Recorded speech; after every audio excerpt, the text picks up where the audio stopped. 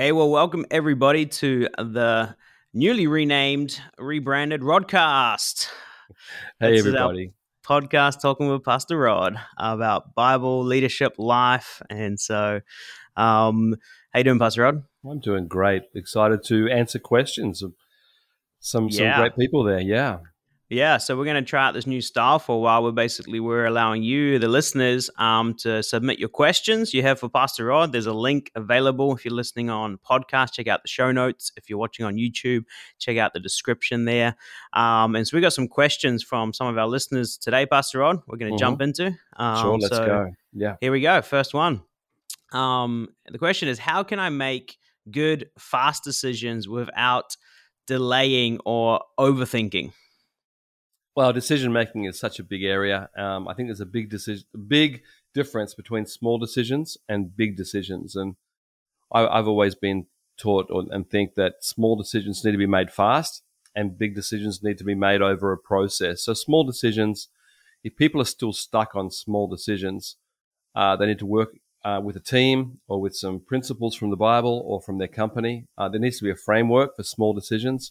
I think if small decisions are in the area of shopping or uh, whatever, I just think you need to make it quickly. I think there are too many big decisions to make to worry about very small decisions. However, some small decisions do lead to larger decisions. And if it's in the area of morality or right and wrong, we need to eliminate small, bad decisions. So we can put that on a shelf because I think the question's not about small decisions. I think it's going to be about the larger decisions, making quick decisions on larger decisions. I think the only way to do that is to walk with God every day and to journal and to write down, get some theme scriptures for your life and for your marriage. Get a framework, a discovery of who you are. This is big stuff. This is lifetime. This is journey stuff. So that when a decision comes, you have a framework for bigger decisions. Medium-sized decisions. Where do we live, or larger purchases, or job change. They're sort of medium decisions. They're important. Should be a framework for that. Obviously, if you're married, your husband and wife, unity and togetherness. What would God want? What do I read in the Word? So even the medium decisions need process. And then there's the very big decisions, which is about, big life choices, getting married, and what your life, ministry, job is going to be. The bigger destiny decisions comes from the medium decisions and the small decisions. So it's process. It's like 3 levels of mountains. Small decisions make them fast but moral, good decisions. Medium decisions, we're in a process, and big ones, it's a process through. And I've discovered that if we do that, the bigger decisions can be made quicker, which is what the question is. So it's sort of like buying a house. Viv and I have bought a few and sold a few homes in our time, nothing to do with the church, just personally. My mother was a real estate agent. I was never a real estate agent. But watching her, I realized there are principles of real estate, and one of them is location, location, location. And another one, of course, is you've got to repay. But I think when you see a piece of real estate that you want to buy, have you done the homework? Is the question anyone is going to ask you. Is it the right location, the right price? Do you have the money? This is a big decision. And if you get surprised by one of those questions, you haven't done your homework. And I think that, some people might make a quick decision and make a win out of that, but I think a lot of people will not. So there's a process in the big decisions. There is a process. The process is wisdom, godly wisdom, the word of God, unity in marriage, godly counsel from people that you admire and trust in that area. So if you have all that in place, you can make a fast decision quicker. I just think that's basic wisdom in decision making. Now, there are some exceptions, and they're big exceptions. One of them is just an intervention from God.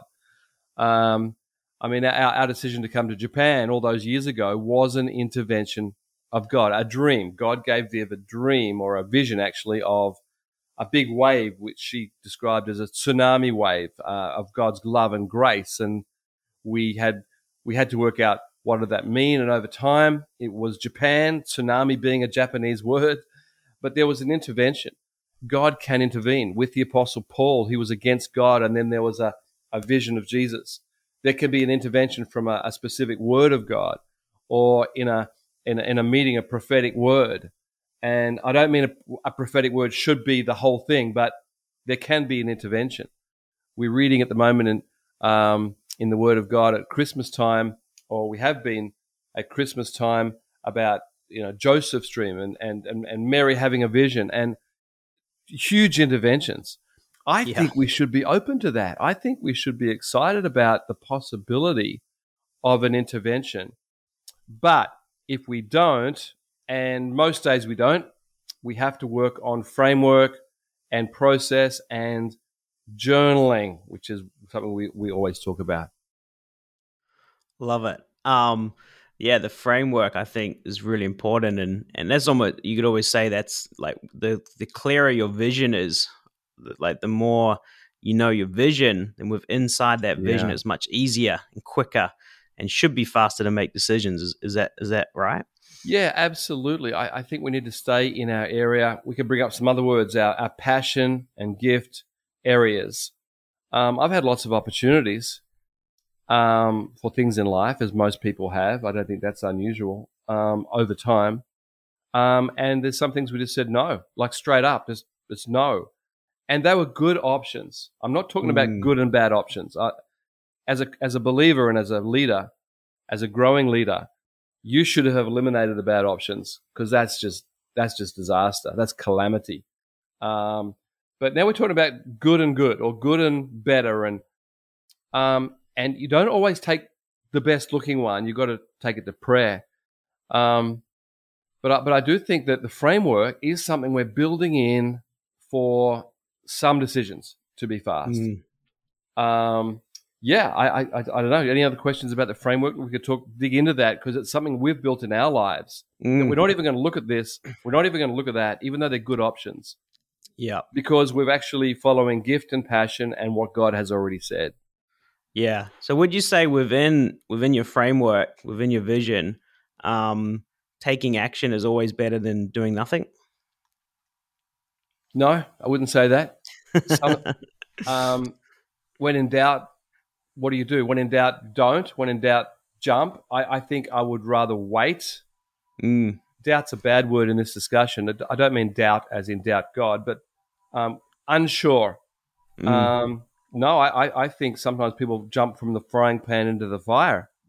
I've seen people go from a bad job to a worse job, or a bad relationship to a worse relationship, or a bad option to a worse option, because they jumped. There was I've got to make a decision. In fact, someone once made a very, very bad decision, and I was talking to them, and they said it was the rush I had. I had a rush. And I think that's not a great place to make a decision. If we can go back to real estate or sales, the worst thing you can do is make a decision because someone said you'll miss out. You'll miss out on this house. You'll miss out on this option. We call it FOMO today, fear of missing out. And I think people do make bad decisions because someone else had an opportunity and I should have that opportunity rather than seeking God for myself. So no, I would not say you've got to make a decision. I think sometimes you just stop and you pray and you wait. And I think there's lots of biblical examples of that.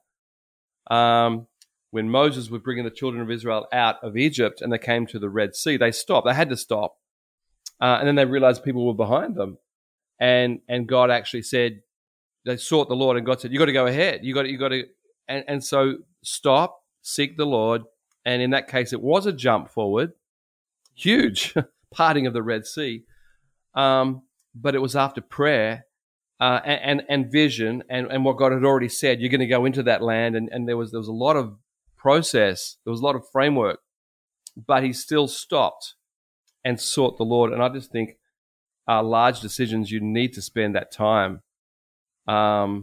seeking God. Now, there's always going to be exceptions. I keep thinking of exceptions as I'm saying yeah, things. Of course, sure. I've been in dangerous situations where I needed to make a fast decision, and it was life changing or life threatening. I've been in a few countries where I just had to Holy Spirit lead me, and every time I lived, here I am, or I survived, or it was the right decision. So, but I'm walking with God, and if a decision needs to be made like that, which is life threatening or affects another life or another person, we do have to make fast decisions. So there's always going to be exceptions, but you can't build your life on exceptions. You've got to build your life on the daily routine, which some people think is boring, but I don't. I don't think that at all. I think every day is an opportunity to do something great, but we're in God's process. Love it. So we'll move on to our next question. That was great.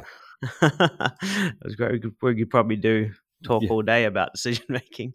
But here's a question that I'm really excited to hear the answer for, because this is exactly the season of life I'm in. How did you and Pastor Viv manage your time, with you're working, serving in the church, marriage, especially in the season when you had young children? You've got very strong young men children now, but when they were little babies or young children, it can be challenging. So how did you and Pastor Viv walk out that season? That question could come from you. I won't ask, but it could have come from you because that's your season. It wasn't, but I chose it straight away.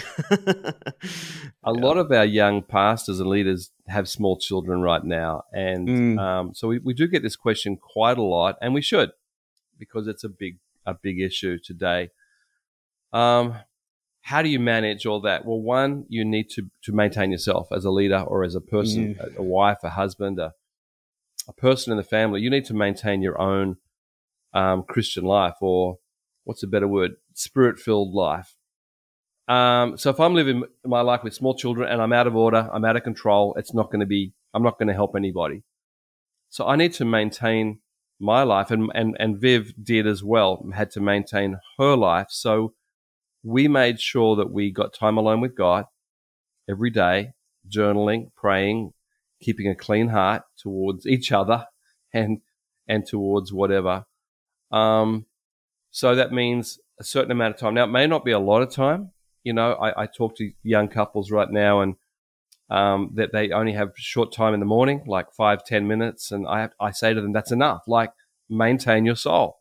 It doesn't have to be a long time. Just an agreed time with your husband, wife, that I need this time. And to honor that time. And Viv and I usually read the Bible at different times of the day. So we took care of the child for a season at that time. At that time, when we had small children, Viv helped in the small kids, the babies' room.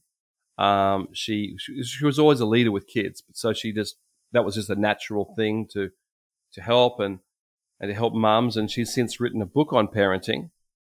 We wrote it together, but it really is her book, and helping people at different age stages. And anyone interested in this, maybe we can put a link somewhere here to our book on parenting, because it talks about parenting at different ages, the babies and the 2s and the 4s.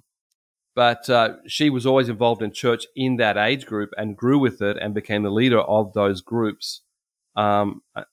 She just loved that. Now, some women don't. They'll go to church and they don't want to do that. That's fine. But you're asking us what we did. We were involved in our kids. We always brought our kids to church. We always brought them not what they wanted. They probably wanted ice cream, but we brought them coloring books or Lego. They sat under the chair where we were, and they were well behaved because they were well behaved. We made sure of that. We had some good discipline principles, and our boys were very different, so the discipline was very, very different. We can maybe wheel back to that for different children. But I think that we had strategy. We had strategy when we went out to the shops. We didn't go out to dinner very much because our firstborn Monty was very active and was always running around the restaurant. Um, I understand. We we ate at home more during that season. We obviously made the house safe. I'm just trying to be very practical here. Mm. We and here's a big one. When we had a firstborn, I was a pastor already at that time, and all day I was working with people, and I was doing some counseling, which didn't really energize me. I had to do it, and I believe it was fine, but I got home tired. And this is a really big. I give this illustration all the time. I got home tired, and I was tired for my wife. So walk in the door, she'd spent time with the kids. She wanted me to take care of the kids, and I was tired and I was grumpy. And I remember I walked in and one day she said, well, let's have a cup of tea. And I said something negative like, it's been a hard day. And she just got up, walked into the room and just closed the door. She didn't bang the door, but she just closed it. And I said, what are you doing? And she didn't answer. I walked in and she said, I'm waiting for you to come home, and you come home and do that. That's not nice. And wow, what a wife. And I read the scripture, which I still use to this day, which is in Psalm 100. It says, enter his gates with thanksgiving in your heart. Psalm 100 verse 4. Enter his courts with praise. So God spoke to me and said, you're like, when you come home, you're going to set the environment.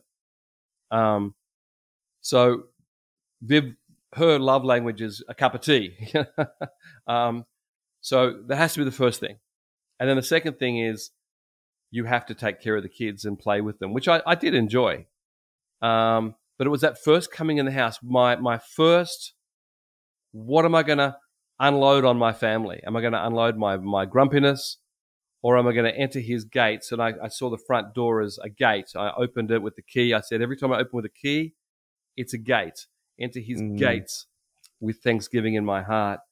And so I came in and say, hi, honey, how are you? How was your day? And she wants to know a little bit about my day, and did this and that, and let's have a cup of tea. And it was huge shift. And so just realizing her day was very different than my day.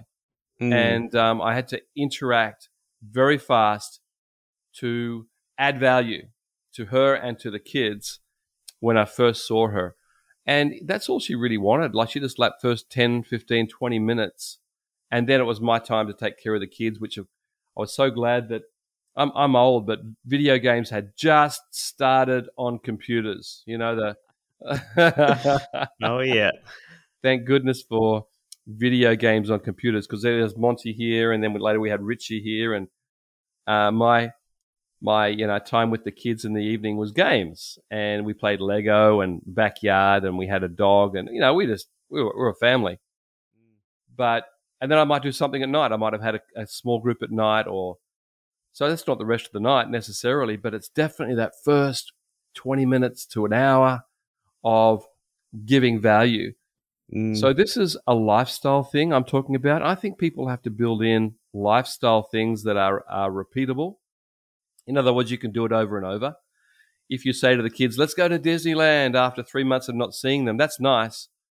But the kids would rather have you every day for 20 minutes than Disneyland once every 3 months. And I think that if you can do both is the best, but and great holidays. But every day, just a little bit of sowing into your kids, into praying and being together helps your wife feel that she's really valued and what she does is valuable. Now, if the wife is working and the child is in daycare, that's another area where she has to also bond with her children at night, and of course she does, and you do too. But that's a lifestyle that's increasing around the world, the whole thing of going back to work very fast. And that's a choice each family must make. And we have no moral judgment on that at all. It's just the question is, how do you do that? Are you both involved in that? Are you both involved in parenting the child? So there's a lot of stuff there I brought up, a lot of practical things, a lot of stories from our life. And of course, children are so different. So one child is very happy to sit in the corner and read a book, and the other one wants your time 100%. So you've got to work this out with your husband, wife. And if you're a single parent, well, that's another whole world that we would love to, love our single parents and pray for them. But wow, what a big question. Hey, this is really, Yep. You've got to negotiate, communicate, forgive, grow, learn, and above all, spend that time with God. You've got to be right to bring good stuff. Love it. So much good stuff there. So we've found with me and Naomi, the most important thing for us is that we stay in agreement, that we know what we're doing, what we're not doing, when we're doing things, we communicate well, and then if we find in different seasons, that will change. And so we've found is when we stop communicating and then we start realizing we're kind of missing the mark for each other, that's when kind of issues start to come up. But when we're staying in good communication, would that be the same for you guys? Totally. Absolutely. And that means we must have our personal chats as well when the kids are in bed or in the morning, whatever, if you're morning or night people. Viv and I have always had, pillow talk. We pray together. We hold hands and pray before we sleep. Not a long time, probably a couple of minutes each. We pray over the big things. We pray a lot, but not a lot together. But we talk a lot together from our prayer time, from our time with God. I think communication of this and having the courage to say, I need you to do more, or I need you to do this, or this is not working, the courage to bring that up, and maybe not just before sleep, but we need that time. And I know a lot of couples have the date night, and the date night's supposed to be romantic, but if you're trying for romance but there's a lot of issues, it's not going to be very romantic. So maybe date nights are discussion nights about the kids and about what do we do and how do we solve this, and that is romantic. That is really being real. But if it's not a date night, maybe it's Viv and I to this day, spend some time walking around our suburb, maybe once a week or whatever. I ride my bike every day. She walks every day, but maybe once a week we'll go for a cup of tea at Starbucks and a walk around the suburb and just slow it down, and we're talking. And when the kids were small, that was often talking about the little kids. Now, if the kids are very small, they're not on their own. They're with us. But then we might be in a park or a playing area, petting zoo, whatever. But communication and happy communication that we want to solve this. So, reading books and getting our parenting book again. And let me do a plug, because just last Sunday I was in one of our campuses, and a young mum came up to me with a husband and just said, "Thank you so much for that parenting book. It solved so many questions all at once. Thank you." So I think we need that. I know Viv read books and showed me books. So this is this communication thing, sharing information. When the kids have got a trouble, praying together. If we've got a trouble with parenting this particular child, or what do we do? Praying together, talking. Yeah, totally, Lewis. We've got to communicate. And that takes time. And it actually takes downtime. Like, you can't just do that when at the end of the day. Like, hi, honey, I'm home. Oh, the kid's got a problem. We need the downtime and the replenishing to have good solutions, I think. Come home and the wife says, "Here, I've had them all day. They're yours." We need to understand that moment. It's real. The problem is real. And understanding each other's world, and her world's been with a little child that can't speak English or speak Japanese. And she wants words. She's got words. And so you've got to understand communication is very, very important. Yeah. Yeah, that's awesome. Great. So much good stuff in there. So I think we'll leave it here for this episode, Pastor Rod. But just any closing thoughts? Anything just bugging your brain you want to get out before we finish this? Yeah. The issue we kept talking about a little bit there was personal goodness from God. I just think you need to especially in this pandemic time and whatever we're facing, you need that daily time with God to forgive, unload, relax, get God's word, because I need to be the best person I can be for big decisions and for my growing family. That 100%. time with God. Yeah. Love it. Cool. Will you just pray for us as we finish? Yeah. Lord, I pray that as we make decisions, and as many people here do have growing families, I'm praying for your wisdom, your Holy Spirit presence, power, and that we would also be disciplined to get that time with you, to read your word, to forgive, to release, to relax, to replenish. And so we come out and we're in a good state of mind to do those things you've called us to do. I pray for everyone to just have a little habit of spending that time with you, journaling, just that little bit of time with you. And I pray for people would come back to that if they've given that up and realize how easy it is to come back to you and to ask for your help. I pray for your blessing on everyone listening in Jesus' name. Amen. Amen. Well, thanks, Pastor Rod. And if you guys have a question, make sure you let us know. We'd love to hear from you. We'll see you soon. Bye. Thank you so much for joining us today. And if you enjoyed today's episode with Pastor Rod, why don't you subscribe on whatever platform you are listening to this, and we'll see you next time.